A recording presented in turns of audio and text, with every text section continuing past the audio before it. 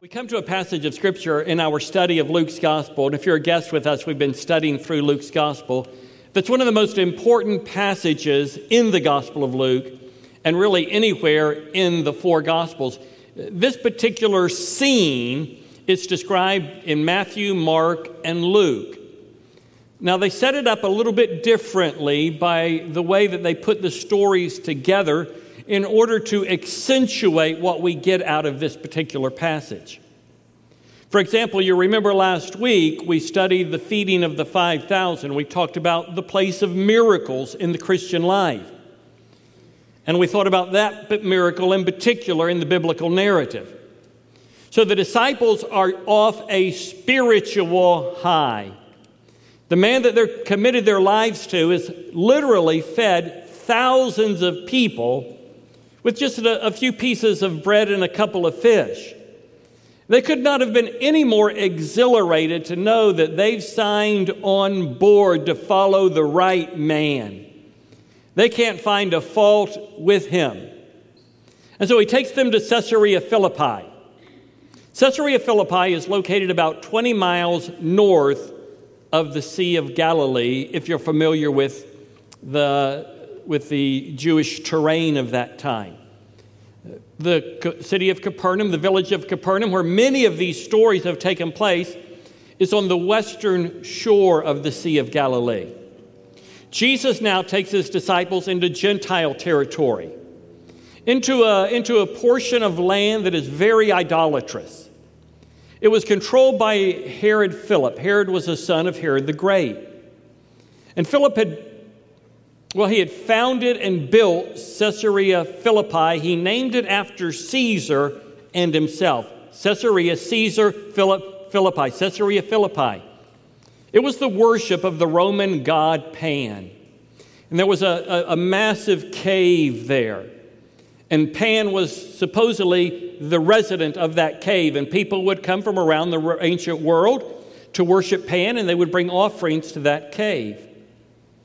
But the cave of Pan was cut into the side of a mountain, and the mountain was quite impressive, and carved out of the side of the mountain were little niches, and these niches were filled with all kinds of idolatrous statues.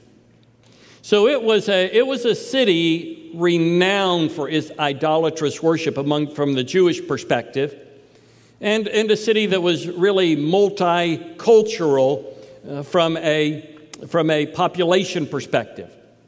So Jesus takes them there after the feeding of the 5,000. He takes them there intentionally because he wants to talk with them about who he is. He wants them to think about why he's come. And he's going to talk with them about the fact that although there are many choices and many avenues by which people will try to reach God, God has provided only one means by which people can be made right with God. I want to talk with you this morning about gaining the world and losing your soul. And that's what's at stake in the discussion that Jesus has with his disciples. In the passage that John read to us, you'll notice in the opening verse 18, Jesus is with his disciples, but he's praying alone. We don't know if he's off just a little bit by himself, or in the midst of all of the discussion, he has a way of connecting and being with God even in the midst of a crowd. For those of you who have walked with God for many years, that's probably true of you.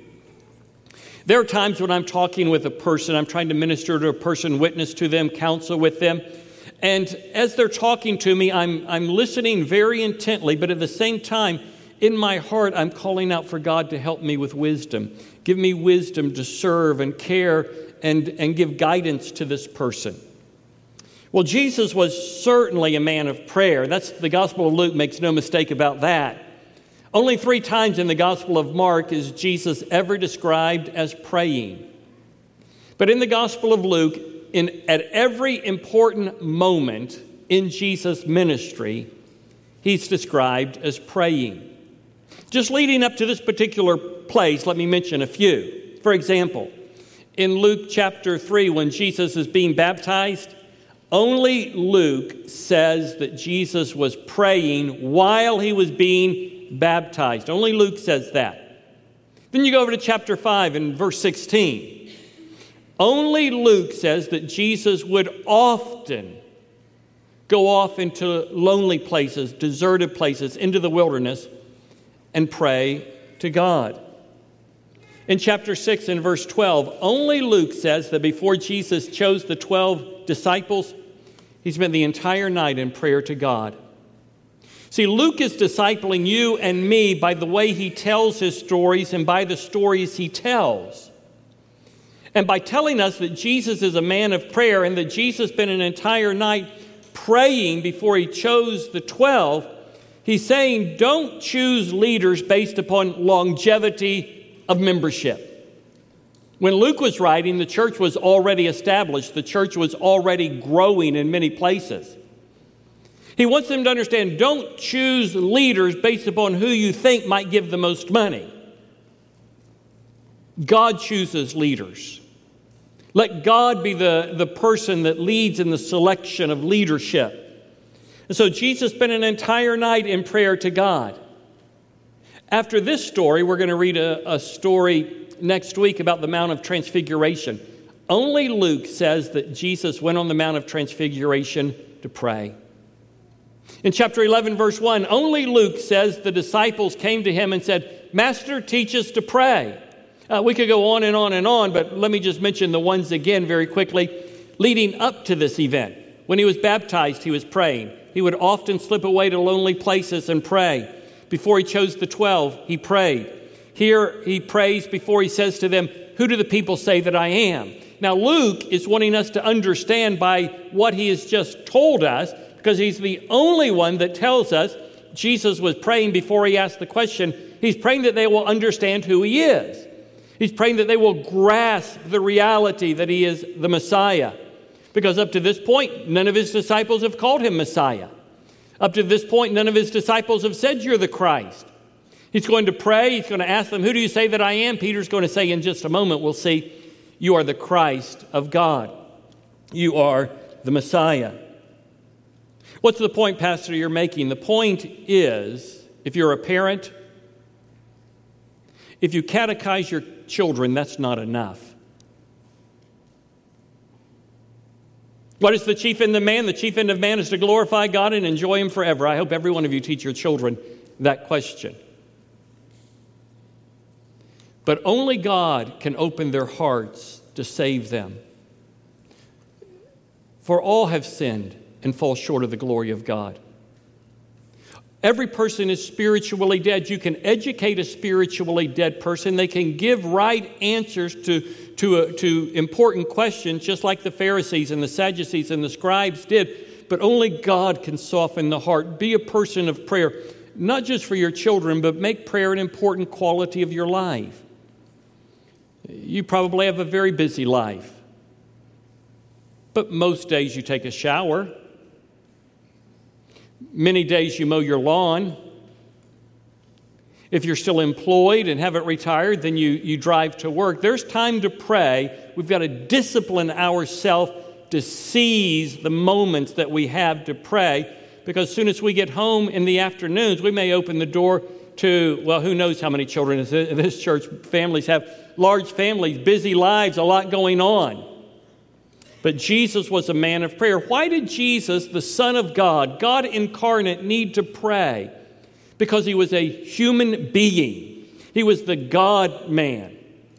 And as we read the Gospel of Luke, we're learning how to be a person, how to be a real person, how to be a godly person by looking at the example of Jesus. And if Jesus didn't feel like he could do life without praying, heaven help us if we do life without praying. Let's make prayer our first choice and not our last hope. Let's not make prayer like the throwing of a Hail Mary pass on the last play of a game. It's do or die. Let's saturate our lives in prayer, seizing the moments of opportunity that we have. So Jesus is a man of prayer. He has been preparing them for this particular moment, not only by praying for them, but by what he's been teaching them and what he's been doing in front of them. And so he asked them, what is the world saying about me? Who do the people say that I am? The answers are quite impressive. Some say John the Baptist. Now, John has been decapitated by this point. John is dead. So they don't think John reincarnate, but they're thinking he's a disciple of John. He's got the mantle of John, the power of John. He stepped into the role of John, much like Elisha did for Elijah. If you remember Elijah and Elisha, Elijah was the first of the great preaching prophets. He never wrote a book, but he was the first of the great preaching prophets. And you may not remember this from the Old Testament, but the Old Testament said he was taken up into heaven by a chariot of fire. He hadn't died, and his power, his mantle, his prophetic role was passed on to Elisha. So maybe Jesus is the protege of John the Baptist. Maybe he's Elijah. That is, many Jewish people believe that Elijah was coming back as the forerunner of the Messiah. Now, Jesus said that John the Baptist fulfilled the prophecies related to Elijah. But you remember Elijah never died, and so the consideration was, well, maybe, just maybe, Jesus is the forerunner of the Messiah. Or maybe one of the prophets of old. Well, those are all laudatory, all very impressive, but they all fall short of recognizing Jesus, not just as Messiah, but Son of God. But in this episode, this instance, as Messiah, it falls far short. No, the answer to the Jesus question is what separates Christianity from every other religion. For example, Islam is very laudatory toward Jesus. In fact, Islam says that Jesus is the second greatest prophet that has ever lived after Muhammad. Or maybe you've heard of the New Age religions. Do you know most New Age religions have their origin and source in the thinking of Hinduism? And Hinduism believes that Jesus was an enlightened mystic, that he communicated spiritual knowledge and truth, and by believing in Jesus, you can get wrapped up into a higher spiritual consciousness and eventually become one with God. Radical New Testament scholars, and most of my entire professional career, I've been a New Testament professor. And outside of evangelical Christianity, New Testament professors, if they believe that Jesus existed, he certainly wasn't God. He most clearly didn't perform miracles. Once you begin to doubt the Bible, you're on treacherous footing. And so these New Testament scholars believe that Jesus was a moral man, a good man, an illiterate man, maybe a very wise philosopher, but certainly not God. And so no matter how laudatory any of those descriptions may be, they're wrong. They fall short, or they're just flat out wrong. Who do you believe Jesus to be? That's the question in verse 20. He asked Peter, who do you believe the Son of Man to be? Or who do you believe that I am? And Peter answers for the 12, the Christ of God. He's the Messiah. They just watched him multiply fish and bread. They watched him do something akin to what happened through Moses with the feeding of the multitudes with the manna in the wilderness. But he's greater than Moses. Moses didn't provide the food. Jesus provided the food. God provided the food for Moses and those who followed Moses. Jesus multiplied the bread and the fish for those who were there on that day. And he says, you're the Messiah. He's been praying for them. He performs miracles in front of them. And now they understand who he is. But who does Jesus believe himself to be? Peter's right, but not fully right. Peter's correct, but not fully correct. He's Messiah, but not the kind of Messiah that Peter's thinking about. Most Jewish people in Peter's day thought the Messiah would be a Davidic warrior that would establish an earthly kingdom, that he would restore the kingdom of David. He's a descendant of David. He'll restore the kingdom of David. They'll establish a kingdom that begins in Jerusalem and takes control of much of the ancient world. He'll restore the glory days of dominion and might and military strength. But when Jesus begins to explain who he is, he's not that kind of Messiah. Yes, he's Messiah, but not that kind of Messiah. What did Jesus say about himself? In verses 21 and 22, it's paradoxical. Yes, he's the Messiah. Yes, he's the Davidic Messiah. Yes, he will establish a kingdom. Yes, he will sit on a throne. But it's not the kind of throne they anticipated. He's going to establish the kingdom in a way that they hadn't expected. He is going to not rule and reign from a throne, but he will rule and reign from a cross. He immediately changes imagery from Messiah to Son of Man. Look at verse 21. He warned them not to tell this to anyone. That he tells us to tell it to everyone. We don't tell it to anyone. He tells them not to tell it to anyone, and they have a hard time keeping it quiet. Because he doesn't want a premature confrontation with the Romans. If word began to spread too quickly, the Messiah has come. He's feeding thousands of people. He's gathering himself quite a significant following. The Romans would have stepped in and demolished everything. And so he tells them to keep it quiet because he wants to reveal to them and to his closest followers what kind of Messiah he will be.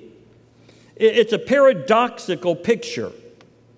Instead of establishing a kingdom like they're used to thinking, he says that he's going to suffer, he's going to be rejected, he's going to be killed, and he'll be raised on the third day. This is the first of several times he's going to say this clearly, definitively, forthrightly. It doesn't sink in very quickly because it's paradoxical to everything they had ever thought, every hope they had ever had. How could someone that can raise the dead, like the widow's son, feed the multitudes like near Bethsaida that we read about last week? They can cast out demons like the Gadarene demoniac. They can speak to the wind, cease blowing. How could he be rejected, killed, and raised on the third day? It just didn't add up. It was convoluted. It's paradoxical. But that's exactly what Jesus said he came to do. That's his mission.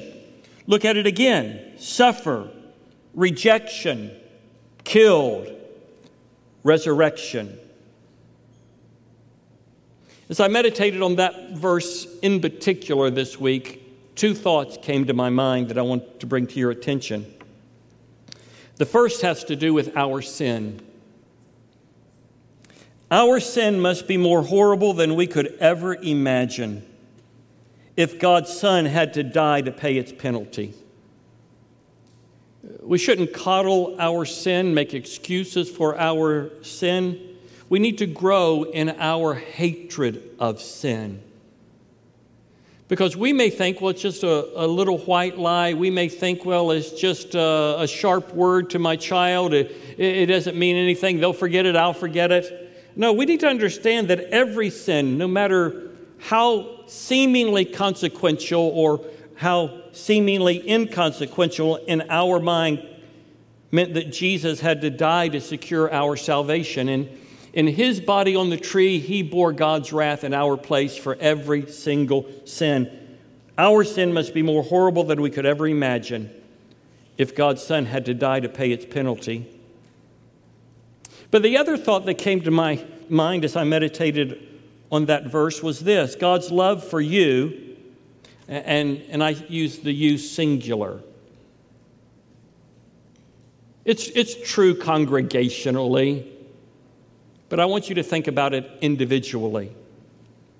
God's love for you must be more phenomenal than you could ever comprehend if God's Son had to die in your place. Don't let the world tell you that you don't matter. You might not have a Princeton degree. You may not have a big home. Maybe you do have a Princeton degree. Maybe you do have a big home. But none of that matters. God loves you for who you are. Not your accomplishments or lack of accomplishments according to the world. You may be a disappointment to your parents, but the problem probably is with your parents. Because if you belong to God in Christ Jesus, His love for you is incomprehensible.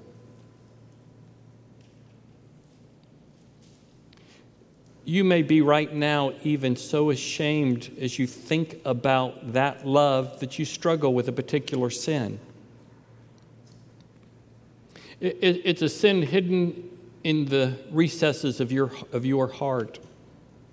God loves you. God wouldn't abandon you because of your struggle with sin. If you belong to Him, you are His child. If you belong to Him, you are a part of His family. Rejected, suffered, murdered, raised, God loves you. If you struggle with a bad self-image, if you struggle with thinking of yourself appropriately, try chewing on that today. God loves you more than you could ever comprehend. And if you ever doubt it, just go to the cross and see that the Savior died for you. He's adopted you. He indwells you. He has prepared a place in heaven for you. But I want you to notice next that our life should match our profession. That is, our profession of faith, our confession of who Jesus is, should be matched by our life. Now, just to be quite honest, in this life, our confession of faith never actually measures up to our life never actually measures up to our profession. Because their sanctification is, here's our confession of faith. I believe Jesus to be my Savior, my Lord. I believe Him to be who the Bible says He is. And here we are. We're incrementally making our way up the chain. We're incrementally moving toward our confession of faith, matching our lifestyle, but it doesn't match up perfectly. But He tells us exactly what He wants our life to look like. In fact, what we have in Luke 9:23 is Jesus' plan and pattern for Christian living. His plan and His pattern. He says, deny yourself. Now, by that, He doesn't mean, as I've told you before, that you can't eat chocolate cake and watch television. What He means is there is a self-principle that resides in every human heart. It's overpowering to the unregenerate heart, but it resides in the heart of even the Christian. We have to put it to death. We have to deny it because we can't make decisions in life based solely on what's best for me. How does this affect me? We're followers of Jesus. We've got to follow the path that Jesus lays down for us. And so He says, take up your cross. Take up your cross and follow Him. For us, we think, well, my cross is my mother-in-law. My cross is a bum knee. Well, it's neither your mother-in-law or a bad knee. Your cross is the willingness to die for Jesus. I have a friend, a member of our church. He's from China, super wonderful brother. We were riding together the other day, and he was telling me about his home church in China. His grandfather was once pastor of that church, and he was sharing with me that his grandfather spent 20 years in a Chinese prison, and his grandmother spent 5 years in a Chinese prison for their faith in Jesus. I'm complaining about a bum knee, bad vision. That's not a cross to bear. That's just a part of the providence of life. He asked his grandmother, he told me, he said, Grandma, was it worth it?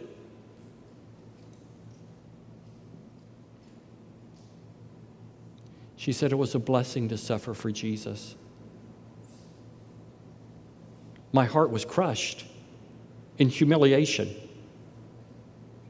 My brother didn't mean it that way, and in one sense it was an encouragement, and in another sense it was a rebuke by myself to myself. It was a blessing to spend 5 years in prison for Jesus.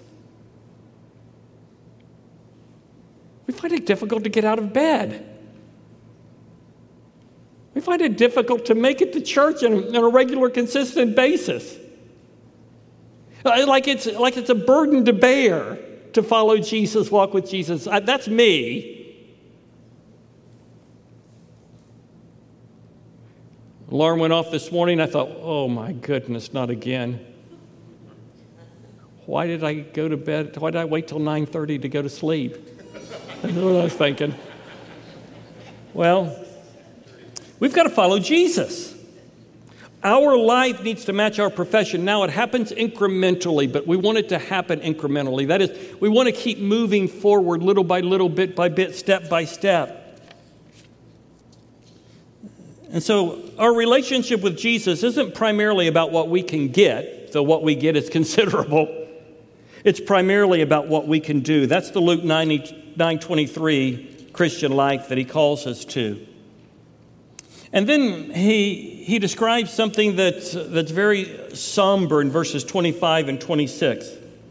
Look with me in 25 and 26. It's what I call a somber question and a frightening promise.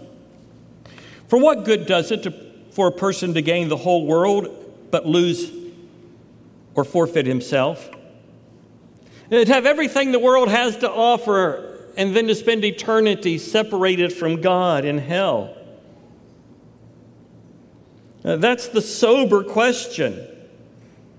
To work our fingers to the bone to accomplish things that aren't inconsequential or insignificant, because we do have to provide for our families. We have a life that we have to live. We have to earn to support our family members. But when that becomes the most important issue in all of life, something's wrong. What does it matter if we gain the whole world and lose our soul?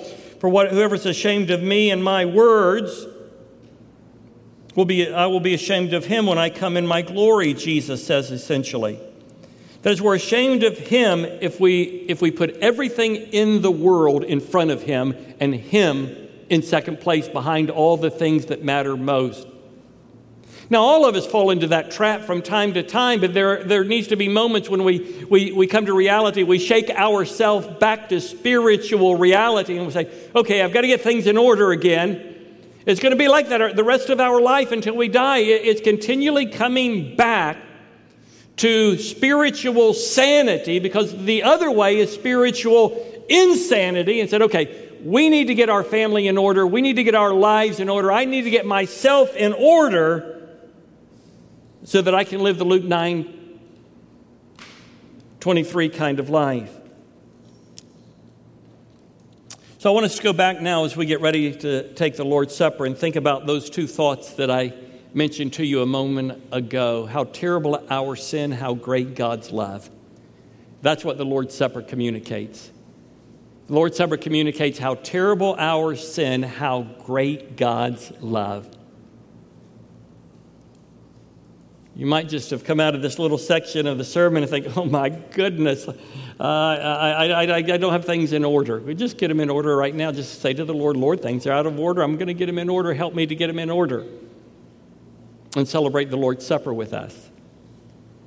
If you're a guest with us today and you're faithfully seeking to follow Jesus, 2 steps forward, 1 step back, as I often say, involved in an evangelical church, or maybe you're trying to find a church home, you've been baptized, we would invite you to take the Lord's Supper. You might ask, well, Pastor, why do you include baptism? Because baptism is the first step of obedience. Repent and be baptized. Baptism is a demonstration of our faith and commitment to Jesus Christ. It's the first step of obedience in the Christian life. So if you're a guest with us today, we would invite you to partake of the Lord's Supper. And so we'll distribute it in just a moment. I'm going to lead us in prayer. Remember, there are 2 cups. You take up both cups at the same time. The bread is in one cup and the juice in the other, and then we will take them together. Would you pray with me as the deacons come forward? Our Father in heaven, we thank you today that you have provided for us all that we need in the person and work of Christ in order to be saved. We confess that Jesus Christ is Lord, that Jesus is Lord of all of life. We believe him to be our Savior. Father, be with us now as we remember him by the way he asked us to remember him in the celebrating of the Lord's Supper. In Jesus' name, amen.